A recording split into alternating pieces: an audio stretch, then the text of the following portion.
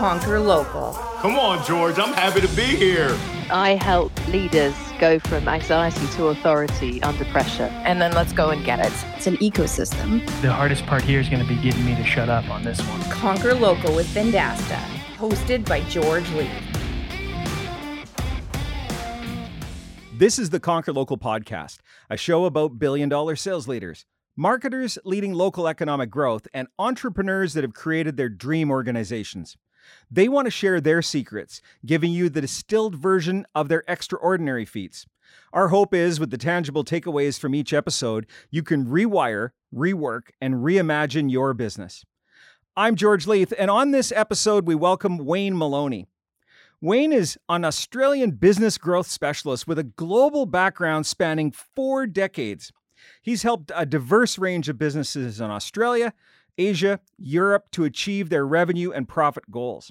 Since leaving his corporate career, Wayne has spent over 15 years helping B2B organizations across the Asia Pac tackle their business growth challenges through the development and implementation of sound sales and business strategies, developing sales teams and applying lean principles for sustainable sales success.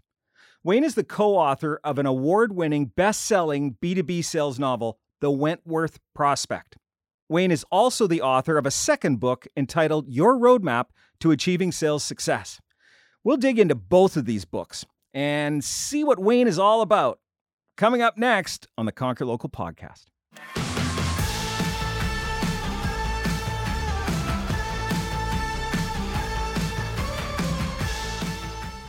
Wayne Maloney joining us all the way from beautiful Sydney, Australia. And Wayne, we always love talking to our friends down under. I know it's middle of winter there right now, so we won't even get into the whole weather thing. Let's just talk about sales, because I know it's one of your favorite subjects. Wayne, in the intro, I talked about your books, The Wentworth Prospect and Your Roadmap to Achieving Sales Success. But let's talk about the book that you co-authored, which everything that we've researched looks like this is where it all started for Wayne Maloney when that global brand started getting built. Yeah, look, I had written a couple of books, but I'd always wanted to write a book on strategic selling, and I'm really looking forward to chatting with you about this, George, because I love the style of your podcast. But when we started looking at strategic selling, I'd done a lot of work over the years with a good friend of mine, John Smybert, and John had developed a strategic selling process and methodology called Advance, and I saw that as being something that would make a great book. And I approached John and said, look, let's do this. Let's get something out there on strategy. And he said, yeah, but why don't we write it as a novel? And that sort of took me back a little bit at first, because I'd never thought of writing the book as a novel myself.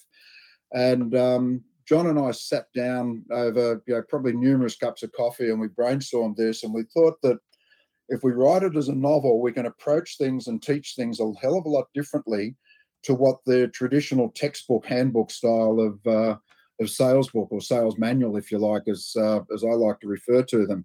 So we approached that, and we started out, and we very quickly, George, realised that we might be damn good sales consultants, but we weren't great novelists. So we had quite a few false starts on that, and it took us a little while to really get going. And yeah, that was where we worked into it. Well, Wayne, the minute that I was researching and getting up to speed on you after the team found you out there and brought you onto the radar, I was thinking about that novel approach. And, the first thought came to my mind was Patrick Lencioni's 5 Dysfunctions of a Team.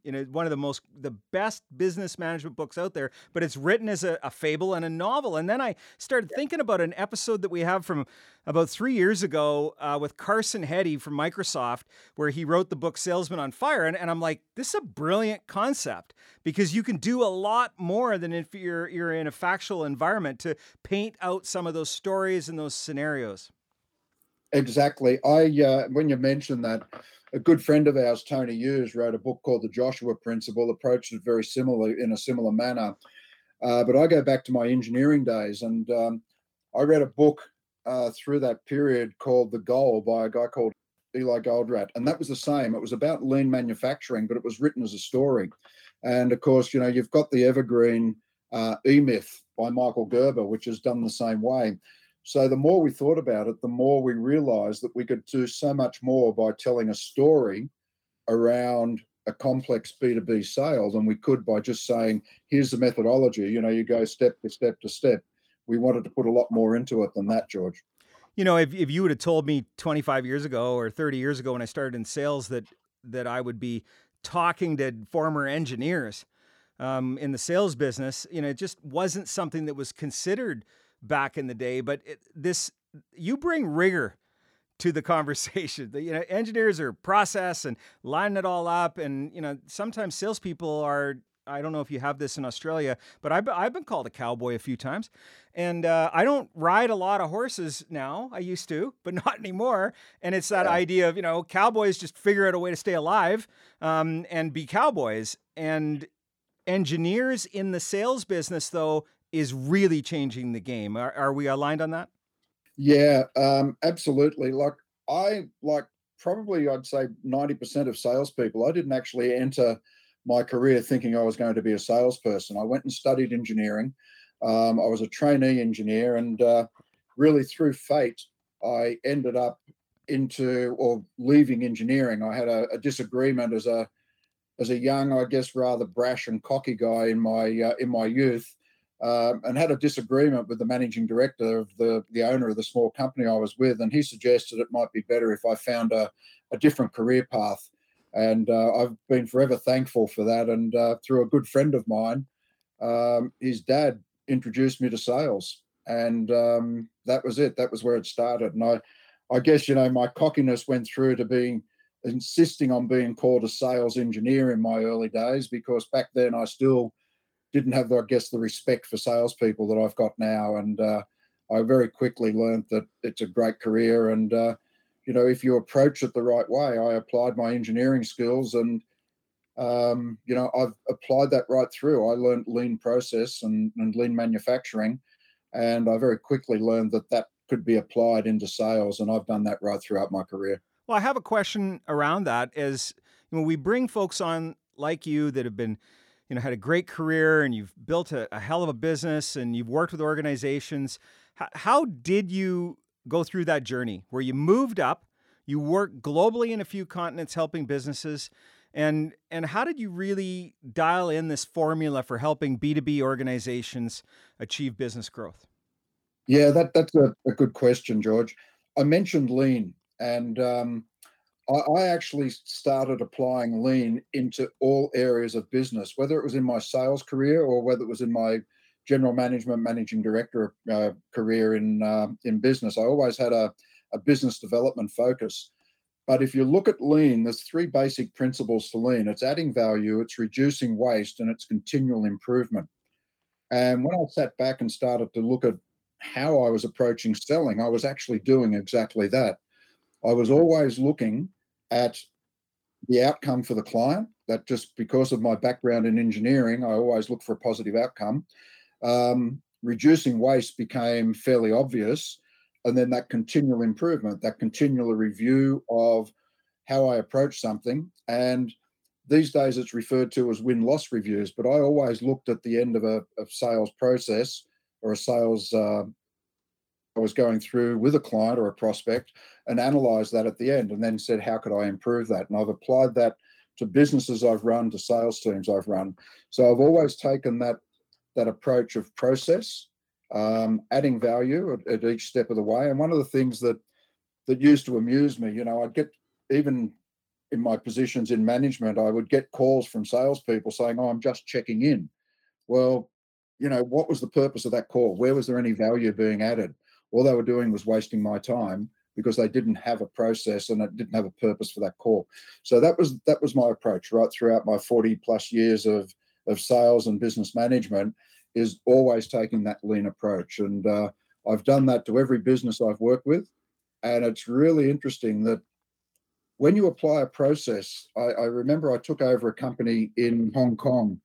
And when I went in there as the managing director, I inherited a pipeline of 200% of target, which obviously I was quite excited about, until I sat down with each of the people and said, okay, how did you qualify these? Every person had a different way of qualifying. So I put forward the approach that I take in qualifying, had them all go back out and re-qualify, and we dropped down to 80% of target. What then happened is we closed 90% of 80%.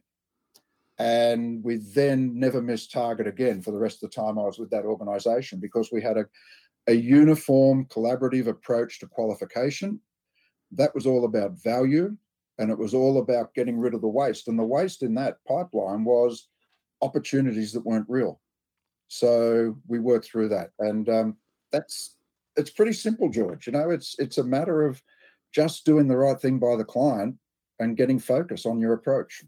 Well, and, I'm sure you had some sort of a rubric that you put in place, and you continue to iterate on it to get it right, and maybe take the guesswork out of building out a pipeline. And I'm sure those were three of the items. One thing I wanted to ask about, and I'm fascinated by these two components, the advocates and the change agents, and you call these archetypes. I'd love to have you educate me on this, because I think there's something here that I can learn a lot about. Okay, look, I just on writing the book, I failed to mention one guy that was really important, a guy called Jeff Clulow. He's the third author, if you like, and Jeff's been a good friend of mine for many years, guy I've ridden motorcycles with and had a great deal of fun with. And he comes out of an advertising and copywriting background, and he's a very good novelist. So we engaged. When John and I found out that we weren't, we engaged him and we brought him in. And we started, in writing the book, looking at the politics, the personalities, and what happens that you can't directly control. And we realized that you could actually break these down. If you go back to Carl Jung, he broke down 12 archetypes or defined 12 archetypes from a psychological perspective. That was too many. So we looked at it and we broke it down to 6 types of people that we believed you could encounter in a sale. And we put those into 2 groups. We put them into those that we saw as our change agents, those people that had the power, the politics to be able to influence a change within their organization. And we then looked at advocates, and advocates were people that could be helpful or, in fact, against you in a sale, but all of those people we needed to look at. In the change agents, we had the inquisitor, and that was the person that focused on interrogating your proposal. I think we've all come across them. Quite often they're the financial controller. We looked at the sage. The sage was the person that was powerful in being able to communicate within the organization, and they would communicate ideas. And then we had the champion, and the champion was the person that every salesperson had to go to. They were interested in getting the job done. They had the power, they had the influence, and they were able to bring people together to be able to get decisions made and things happening. On the other hand, the advocates that we spoke about, we had the mercenary, and that was the person that was only interested in things for their own purpose. And we had the accomplice, and the accomplice is someone that might be able to help you but doesn't have that power. And we had the messenger, and the messenger was the person that probably does the most of the gossiping around the water cooler or the coffee machine. And each of those people are important in developing a complex sale.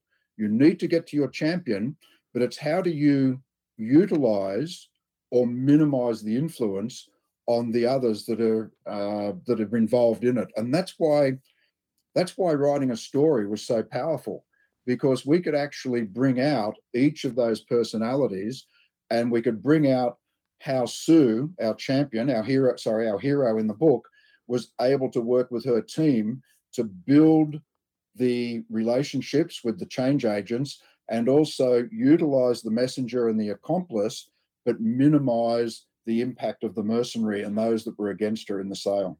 You know what, I'm just sitting here because I'm working on a deal right now with some of our team, and every one of those archetypes were in a boardroom yesterday that I was in a meeting with.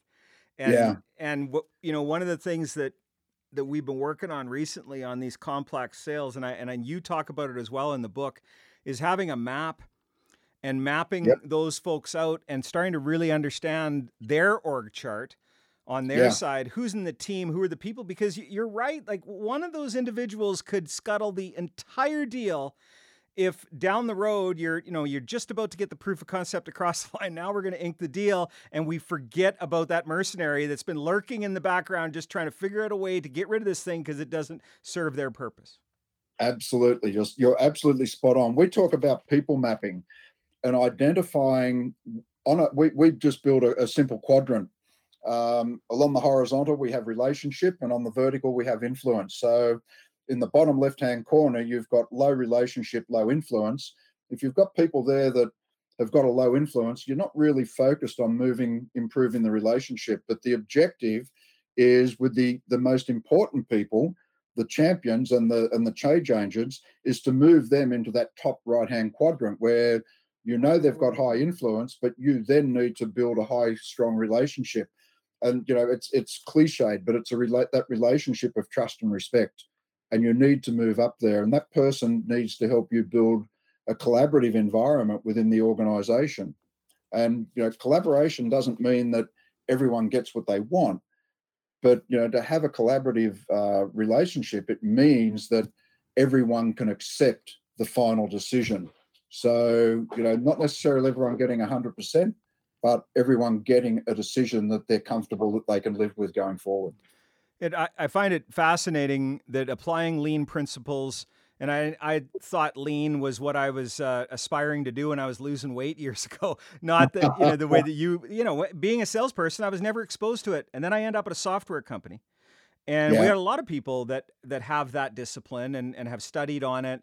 And so I've been exposed to it, but I find that it's just fascinating when I speak to sales experts like yourself that came from the engineering space. Mark Roberge, one of the more famous ones on his sales acceleration formula, and then he's got the HubSpot brand behind him, where everybody knows how well that went. But just by applying some of those components, in fact, we had Mark just recently here at our Conquer Local Connect, and we've had him as an alumni, as a guest on the show. And your book, the Wentworth Project, should be required reading by every salesperson. I'm just telling you right now. Yeah, well, I appreciate that, and by the same token, I believe that things like Michael Gerber's E-Myth should be essential reading to anyone going out and starting their own business. The Eli Goldratt's The Goal. It just goes across so many areas of business. And that's one of the things that I've always worked at, is being able to get collaboration between departments in organizations or companies that I've run. And, books like that just help so much. And the other thing is, it gets people reading a novel, because the novel in itself is enjoyable. It may not be a bestseller like Brown or Follett or any of those guys, but it's an enjoyable read. And that gets people who don't normally sit down and read textbooks or handbooks get involved. No, I 100% agree. And the other thing that I like is sometimes, it's not all the time, and I'm sure we're going to be like-minded on this, but sometimes the audiobook, if the author is actually good at reading and good at articulating the story, those can be very, very fascinating as well. So let's talk about your second book, The Roadmap to Achieving Sales Success. You wrote that thing back in 2018. If you could rewrite it, is there anything you missed out in the book? I love asking that question of authors. Yeah, look, I wrote that book more for, I had so much information on sales that I just wanted to document it. And as I was doing that, I thought, okay, there's a book here. But one of the things that really frustrates me in sales, George, is everyone looking for that silver bullet. If you go onto LinkedIn, and we talk about the snake oil salesman back in in the 20s and that, and we've got snake oil salesmen on LinkedIn now saying, do this and you don't have to do anything else. You're going to close the deal. I'm calling BS on that one. People are forgetting the fundamentals of sales. And I wrote that book to take people back to all of the fundamentals that still work. Yep, take new technology and adopt it and adapt it to how you sell. But that's what I would do different. I would spend a little bit more time in there on talking about how to adopt and adapt the technology without missing the fundamentals. And the other thing that I would really include now, and especially after I've been involved in writing the Wentworth Prospect, is I'd include a chapter on storytelling, a once upon a time chapter, because I look back over my career and, storytelling's the new black in sales. You looked on LinkedIn and everyone's talking about storytelling. But I've been doing, I've been talking about stories and using those anecdotes right throughout my career. And I would have a chapter in there on storytelling, definitely. And even on the technology side, getting salespeople whose companies don't have the technology to make sure they look for technology that will help them as an individual. And that may be even as simple as a free CRM that they could use themselves. But I'd definitely so I guess the answer is technology and storytelling are the two areas I'd include now. Well, and I agree 100%, but I want to interrogate something that you said there, because I think there's a bigger discussion here. I'm reading a lot and I'm feeling a lot when I work with organizations that that a new skill set, if they don't have it today, and that is the ability to adapt and the ability to learn. And if you're dealing with an organization where they've been doing the same thing forever, they've never had to adapt, they've never had to learn new things, it's like a frickin' brick wall. I'm sure you've ran into that. Oh, look, I'm working with a client at the moment, and it's more on a general management than sales side of things. And the resistance to change in the organization is killing it at the moment. And in fact, I sat down and I had a serious meeting with the managing director owner of the business yesterday and said, look, unless you're prepared to make some really hard decisions here, which may mean some collateral damage among the people that have been with you for a while, you're not going to change the business. Old ways don't open new doors. So you've got to make changes and you've got to adapt. And I was only reading yesterday on LinkedIn, a friend of mine wrote about seeing a survey where 80% of people responded that they like change. I've never seen that sort of stat before. People do not like change. And that's when I was talking about collaboration. You need to get consensus as you build collaboration. And that consensus, as I said, is not about 100% agreement, but living with something that you're able to, to accept. Well, and the reason that they're answering 80% on adaptability is that they've read that, IQ, you gotta have an IQ, EQ, you gotta be a human and have some understand emotion, but adaptability quotient is now something that people are measuring for in that scorecard as well. So it's, you're smart enough. Do you understand people enough? Because we're in the people business. And then let's measure you on how good you are at adapting. And now we'll get rid of that fake news on the 80%. Yeah. And, like any survey, it all depends. You ask a question and the answer is always, it all depends, because you can't go in and put all of the situation around it. And, I think I actually referred to collaboration when I meant consensus earlier as well. But, that's it. You've got to get that consensus. And, a good manager understands how to build consensus within an organization. And that's, be it a sales manager, be it a project manager on a sales team, the sales leader, you've got to build consensus around that. And that's the only way to do it. And people need to learn to adapt. And it's really difficult, George. It's something that, especially people that have been within an organization for a long time. I look at startups, and I've been involved in a number of them over the years. The people that are there when the company starts, the people you need for that startup, are not going to be the people you need to take it through the 7 stages, as I define it, of success of an organization. No, 100%. And we appreciate you sharing all of this with us, Wayne. If people want to learn more about you and your organization and the books, I'm sure there's a portal there that we can get more Wayne Maloney. Yeah, look, there's waynemaloney.com, and that's MOLONEY. We've got the book's backed by a website which goes into the more in-depth of the process and methodology that we use, and that's advance, EDVANCE.sale. And of course, LinkedIn, George, is as long as people back it up with a bit of an intro when they ask me to connect with them, I will definitely do that and engage with them. But if I just get one of these random ones, unfortunately, there's so many coming through. Very, very few of them get a response, mate. Come on, Wayne. I love those where it's like, hey, how are you doing? I want to connect with you. And the very next thing is buy my shit. Yeah, I know. I got one yesterday from some guy saying he heard me on a podcast that I'd never heard of. Well, maybe at some point you did a podcast one day with that phone. Yeah. Maybe it's a deep fake, Wayne. It could be a deep fake. Well, yeah. Wayne, I appreciate you joining us, and there's a lot there in this episode. There's a lot in the books. I'm a big fan, and it's great having you on the show, and appreciate all of the knowledge bombs that you were dropping in the last 20 minutes or so. Thanks for doing that. Thanks, George. Been a pleasure, mate. Looking forward to hearing this and more of your great podcasts. Have a great day. Appreciate your time. Thank you. Cheers.